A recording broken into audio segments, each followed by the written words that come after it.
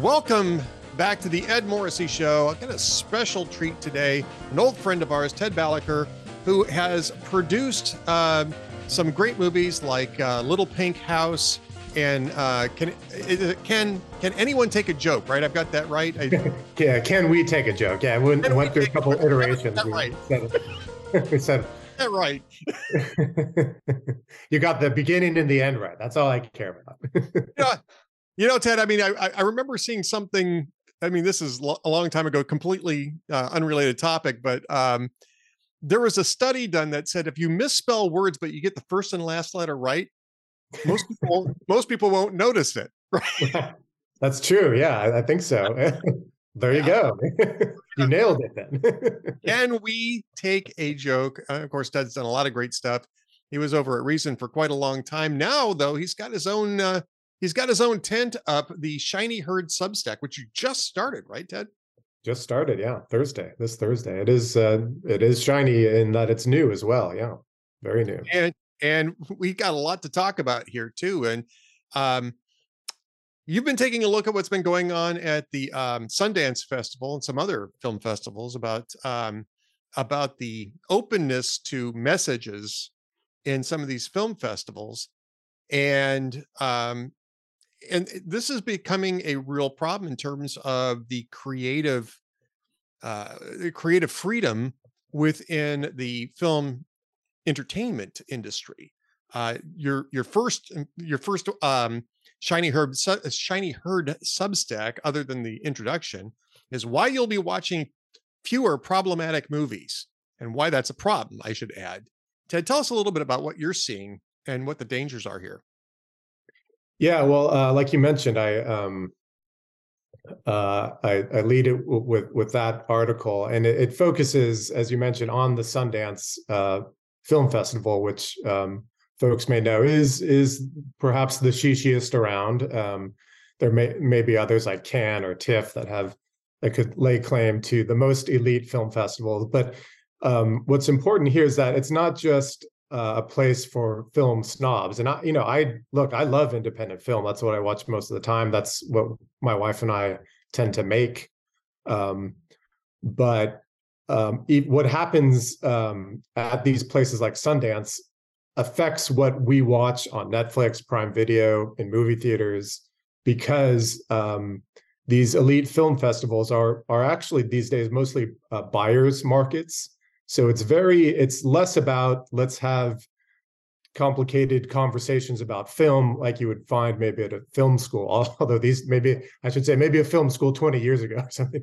And it's more about let's sell this product. And so these festivals are kind of a pipeline to Netflix, one of the pipelines, I should say. And what we've seen throughout the years, especially since 2020, is that they have become more reluctant to feature films that have what they would call problematic content. Now, in my article, I go through the difference between what's controversial and what's problematic, because my article refers to Variety, the trade publication, and there it was interesting because the author there framed the issue as film festivals are steering clear of controversial content.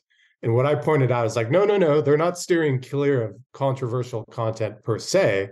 They love controversy as long as it offends the right people and doesn't offend the wrong people. So, for instance, at the very last minute, they allowed a feature documentary called Justice, which goes through the accusations against Supreme Court Justice Kavanaugh again. And according to reviewers, it brought forth no new revelations. These reviewers, who themselves are very left-leaning, called it basically a non-event. And you have to say, well, this was very controversial to certain parts. This movie, many people in America would find this movie very controversial. And Sundance allowed it at the last minute too. It's very, very difficult to get into Sundance, and to get an invitation at the very last minute, you've got to be a very special film, or so you would think. And so this film is controversial, but it's not problematic because it's because it annoys and offends the right people and steers clear of annoying and offending the wrong people. You have to ask yourself, would Sundance make such special provisions for an equally good film about the Kavanaugh controversy had it been from a different point of view, one perhaps more sympathetic to Justice Kavanaugh? Yeah, or I mean, we could take a look at, films that might have something critical to say about Joe Biden, right? Or films that might have something critical to say about Barack Obama. I mean, if it was Donald Trump, it would get in. I don't know that it wouldn't get in if it was something about Biden or Obama, but I suspect that there'd be less inclination for this. And I mean, this is actually kind of a subtle issue, and I think you underscored this here too. Is that there's still no shortage of materials for people to watch at these film festivals. There's still, I think you said about 100 feature films at Sundance, and these other festivals will have fewer than that because, but there's still plenty of feature films to put on. The difference, though, is that the perspectives of these are getting narrower and narrower. And I would argue that the number of films at these festivals tends to obscure the fact that what they're actually getting is less in terms of cultural reach. Exactly. So on the one hand, these films would be very diverse. They come from filmmakers who look very different from each other, from all over the world on lots of different topics. But when it comes to hot button topics, a lot of the ones that are most important these days and most talked about, everything from environmental issues like climate change, certainly to racism, sexism, all the issues that you may be uncomfortable to bring up in a dinner conversation. Those are often the ones that are at the heart of what our most pressing problems are. And our inability to speak frankly about those issues means that it's going to be a lot harder to fix any problems that have to do with those issues. So this is not just, on the one hand, it's very easy to frame this as, oh, it's just an elite film festival filled with independent film buffs, and so it's not that big of a deal. But that's what people said about colleges for many years. Right. And when we released Can We Take a Joke, that was in 2016. It feels like a completely different world because we actually initially had a very hard time pitching that film to distributors. Eventually, Samuel Goldwyn picked it up, and it turned out really well. But initially, they were saying, "Oh, come on, this stuff. It sounds crazy, of course, but it's just going to be at a few college campuses, and it's never going to spill over into society at large." Well, we all know how that story ended. It's not only did it spill into society, it keeps spilling and spilling. And these film festivals are just so much like colleges these days in the way that they address issues, in the way that they kind of have a skin deep version of diversity, where they're really interested in diversity of gender, of race, of national origin, and so forth. But you talk about diversity of ideas, diversity of viewpoints, and no, they can't have that. If it's about climate change, it must toe this line. If it's about America, it must toe this line. Now, there may be some variations within that, but it's sort of like the New York Times. For every one article that they have with kind of a heterodox point of view, there are many more that support the kind of monoculture worldview.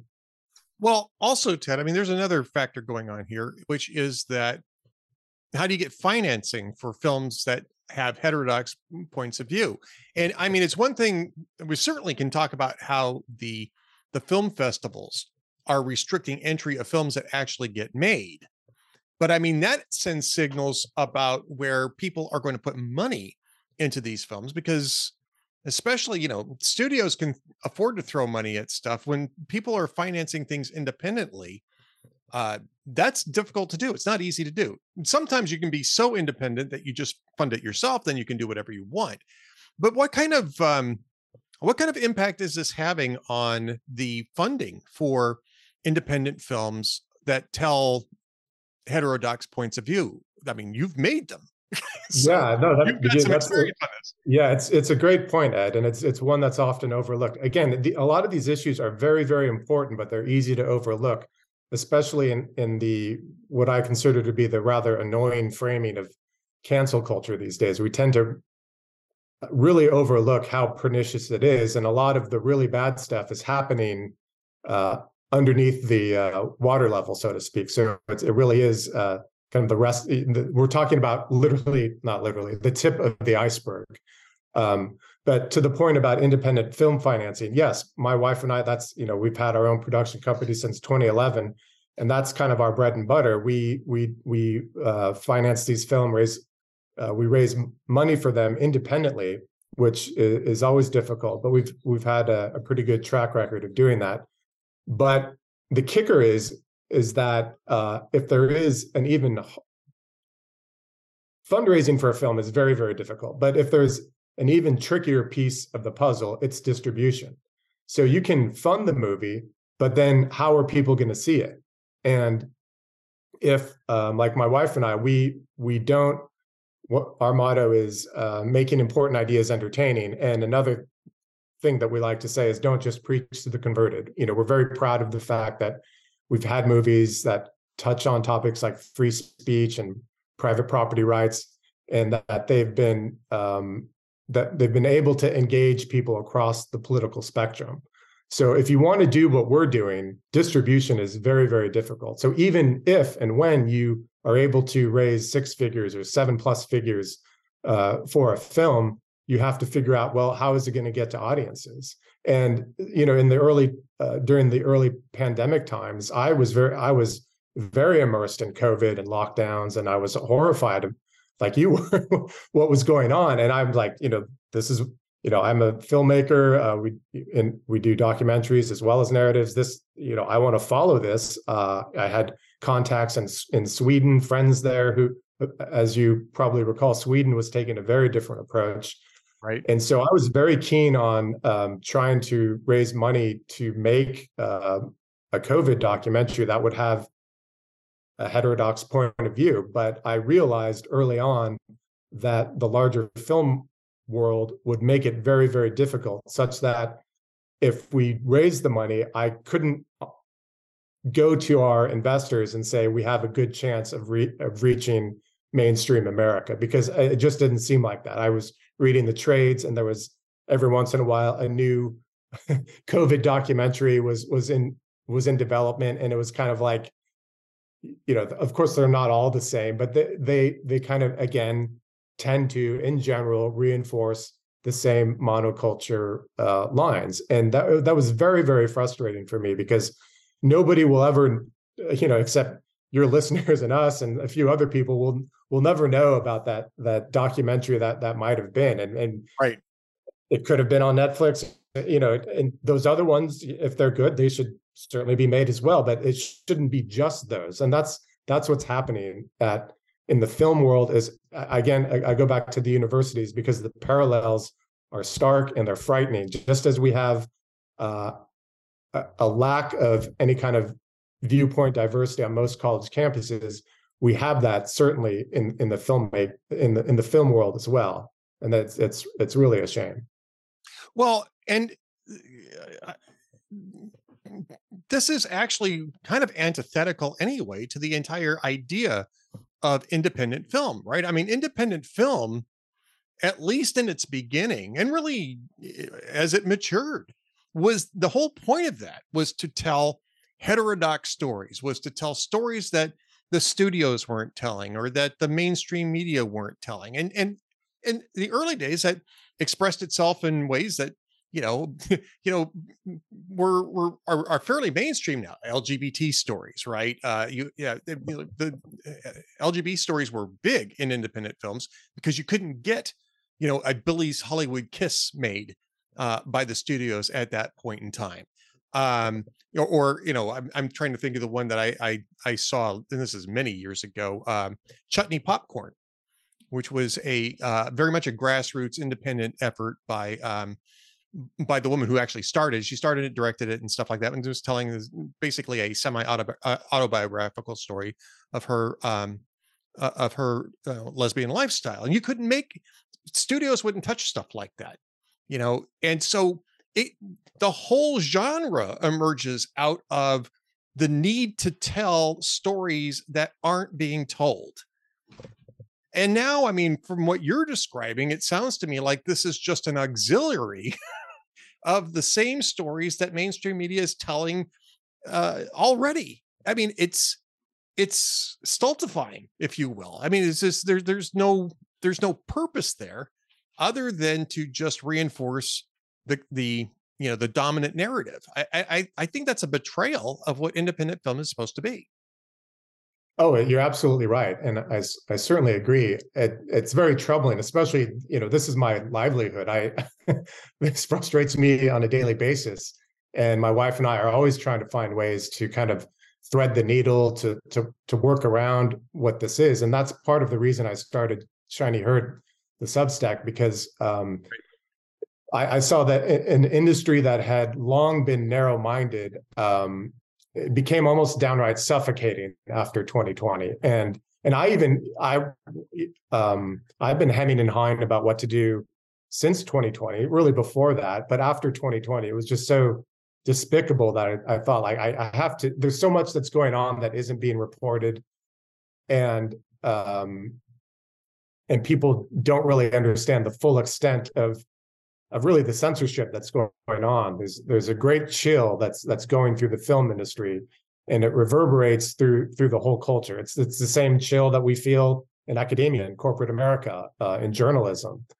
And you're exactly right that the independent film world has betrayed its purpose, much like how academia has betrayed its purpose, to the point, and I mentioned this in my article. You mentioned LGBT films. Of course, that's something like every festival is very keen on that genre these days. But right. Even that, the rules are being rewritten so that this gay Latino filmmaker tells Variety that film festival programmers rejected his newest film. It's called Waking Up Dead, because the gay protagonist exhibits transphobia initially, and then it's a movie, there are character arcs, people change, and then I haven't seen the film, but apparently then comes around to a different point of view. The programmers didn't like the fact that a gay person was depicted as transphobic, because why? Gay people can't have those points of view, those biases either. There's a whole group of lesbians and bisexuals who oppose transgender ideology. They even have a derogatory name for them, TERFs, transphobic, forget what the E is. Trans-exclusionary radical feminists, yeah. Trans-exclusionary radical feminists, right. Not transphobic, trans-exclusionary radical feminists, right? Yeah, of course that's a point of view. And there's an argument to be made there, because the radical feminists are saying you can't, there's no definition to feminism if there's no definition to woman. You may not agree with that, but that point of view will not be. I mean, I'm not going to say it's never going to be allowed, but it's much more difficult. You're far less likely to see that point of view. These days, I would say, certainly at these elite film festivals, good luck finding that point of view. Right. So you've got another documentary in the works here. We got to talk a little bit about that before we bring this to an end, because it's based on a book by Greg Lukianoff. We know Greg over at Fire, and Jonathan Haidt, called H-A-I-D-T, folks, just in case you're not. I think it's pronounced Haidt. Haidt, yeah. Yeah. Jonathan Haidt. Yeah. Well, unfortunate pronunciation. Sorry about that. The Coddling of the American Mind. And this is a documentary. So tell us a little bit about what you're doing with the Coddling of the American Mind.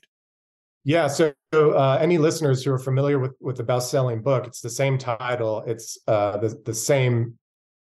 I would say it's covering similar ground, except that it's more of a story told through the eyes of various really extraordinary 20-somethings that we have encountered. So we tell their stories. Now, Greg Lukianoff tells his story, his brush with suicide, and how that led him to see a lot of the awful things that were going on college campuses, and how he connected with Jonathan Haidt, who's a social psychologist at NYU.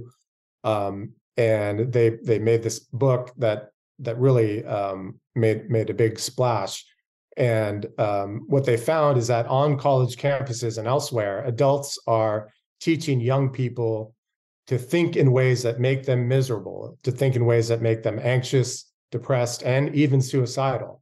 So that Gen Z, these are not millennials. A lot of those of us who are older than millennial, we tend to think, oh, they're all, if they're younger, they're millennial. No, there's this other generation called Gen Z, even younger than millennials, and they are extremely fragile. And they have very alarming rates of anxiety, depression, and suicide. And these rates of anxiety and depression really shot up round about 2012 or so.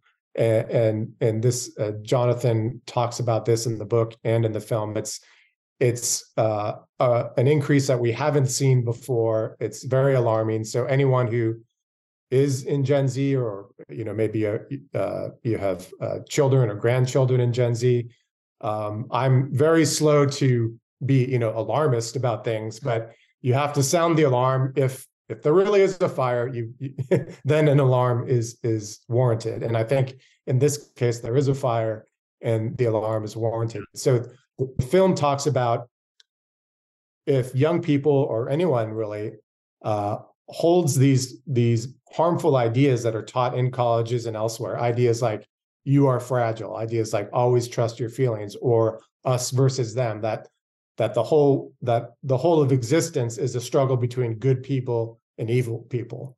If you hold these ideas in your head, you're very likely to be miserable. And if you shed these ideas, you're much, much likelier to be happy.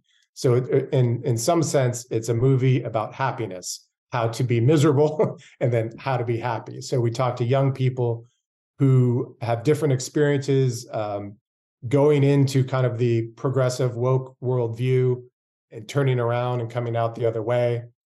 And they talk about what it was like. These are very, very wonderful young people. I don't think any of them would be, there are one young lady is from Uganda, another young man from Nigeria, India. We have some couple American kids, one with autism. And I bring up their backgrounds like that to show that the things that are going on in college are often done not exclusively for, but college administrators have a special interest, let's say, in Black and brown students and handicapped students. And if what's going on in college is making even them miserable, and I would say especially them miserable, not just miserable, but anxious, depressed, and oftentimes suicidal, then we have a major, major problem on our hands. So it's the movie talks about how to reverse this problem on college campuses and elsewhere. And basically, it shows a way through these stories from these young people, how even if you do get trapped in this harmful way of thinking about the world, you can escape. There is hope. These young people have done it, and others can as well. Well, I'm looking forward to this. I mean, I'm not sure if you have a schedule for it to be released, because like you said, sometimes these are difficult issues to work through. But I'm hoping it's going to be sometime soon, because I think that this is a really urgent matter that requires a lot of attention.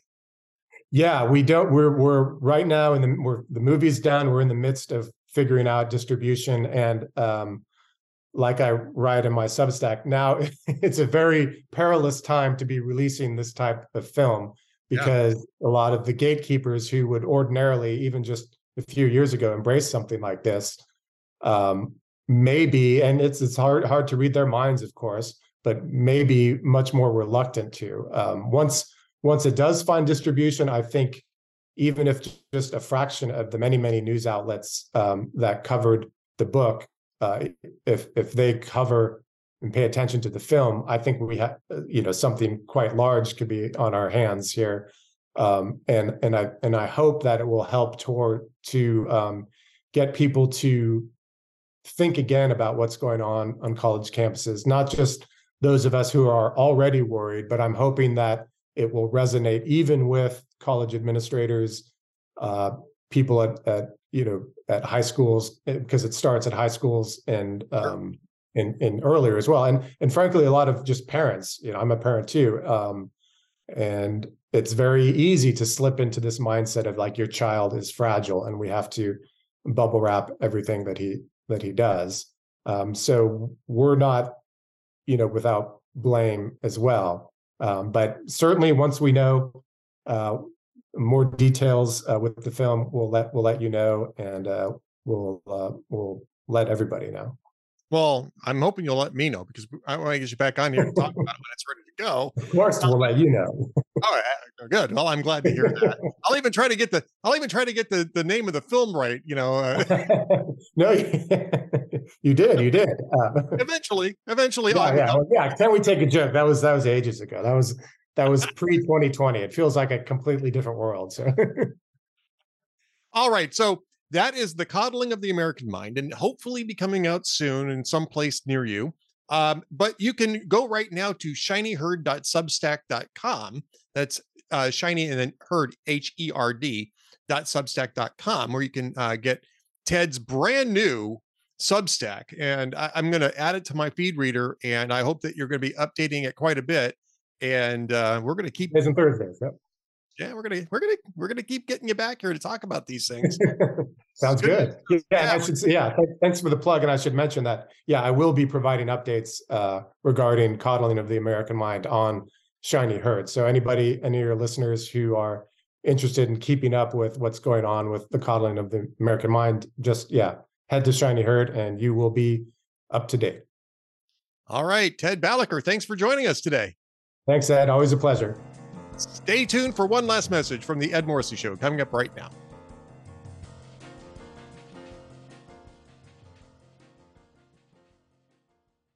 Now that the political infighting is over and the sausage is being made in the House, it's time for Republicans to unite with one cause and fight back against Joe Biden and his radical administration.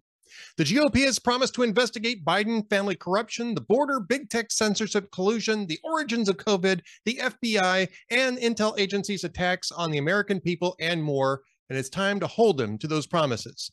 Here at Hot Air, we won't let up on holding them accountable. We unapologetically fight back against the radical left and squishy rhinos in Congress who fail the people. We bring you the truth and go to war against Biden's woke communist agenda. But we need your help. By becoming a VIP for hotair.com, you can help us in this battle for our country. Just look at the House Democrats leader, Hakeem Jeffries. He's another divisive, radical leftist, and his communist Sesame Street speech proves it. If Republicans don't halt the Biden agenda and conservative media fails to hold them accountable, it could mean the end of our great country. Join us in the fight. Become a Hot Air VIP member or a VIP Gold member today, and use the promo code SAVEAMERICA to receive a 40% discount on your membership. Stand with us and fight to save America. We will never give up. And thank you very much.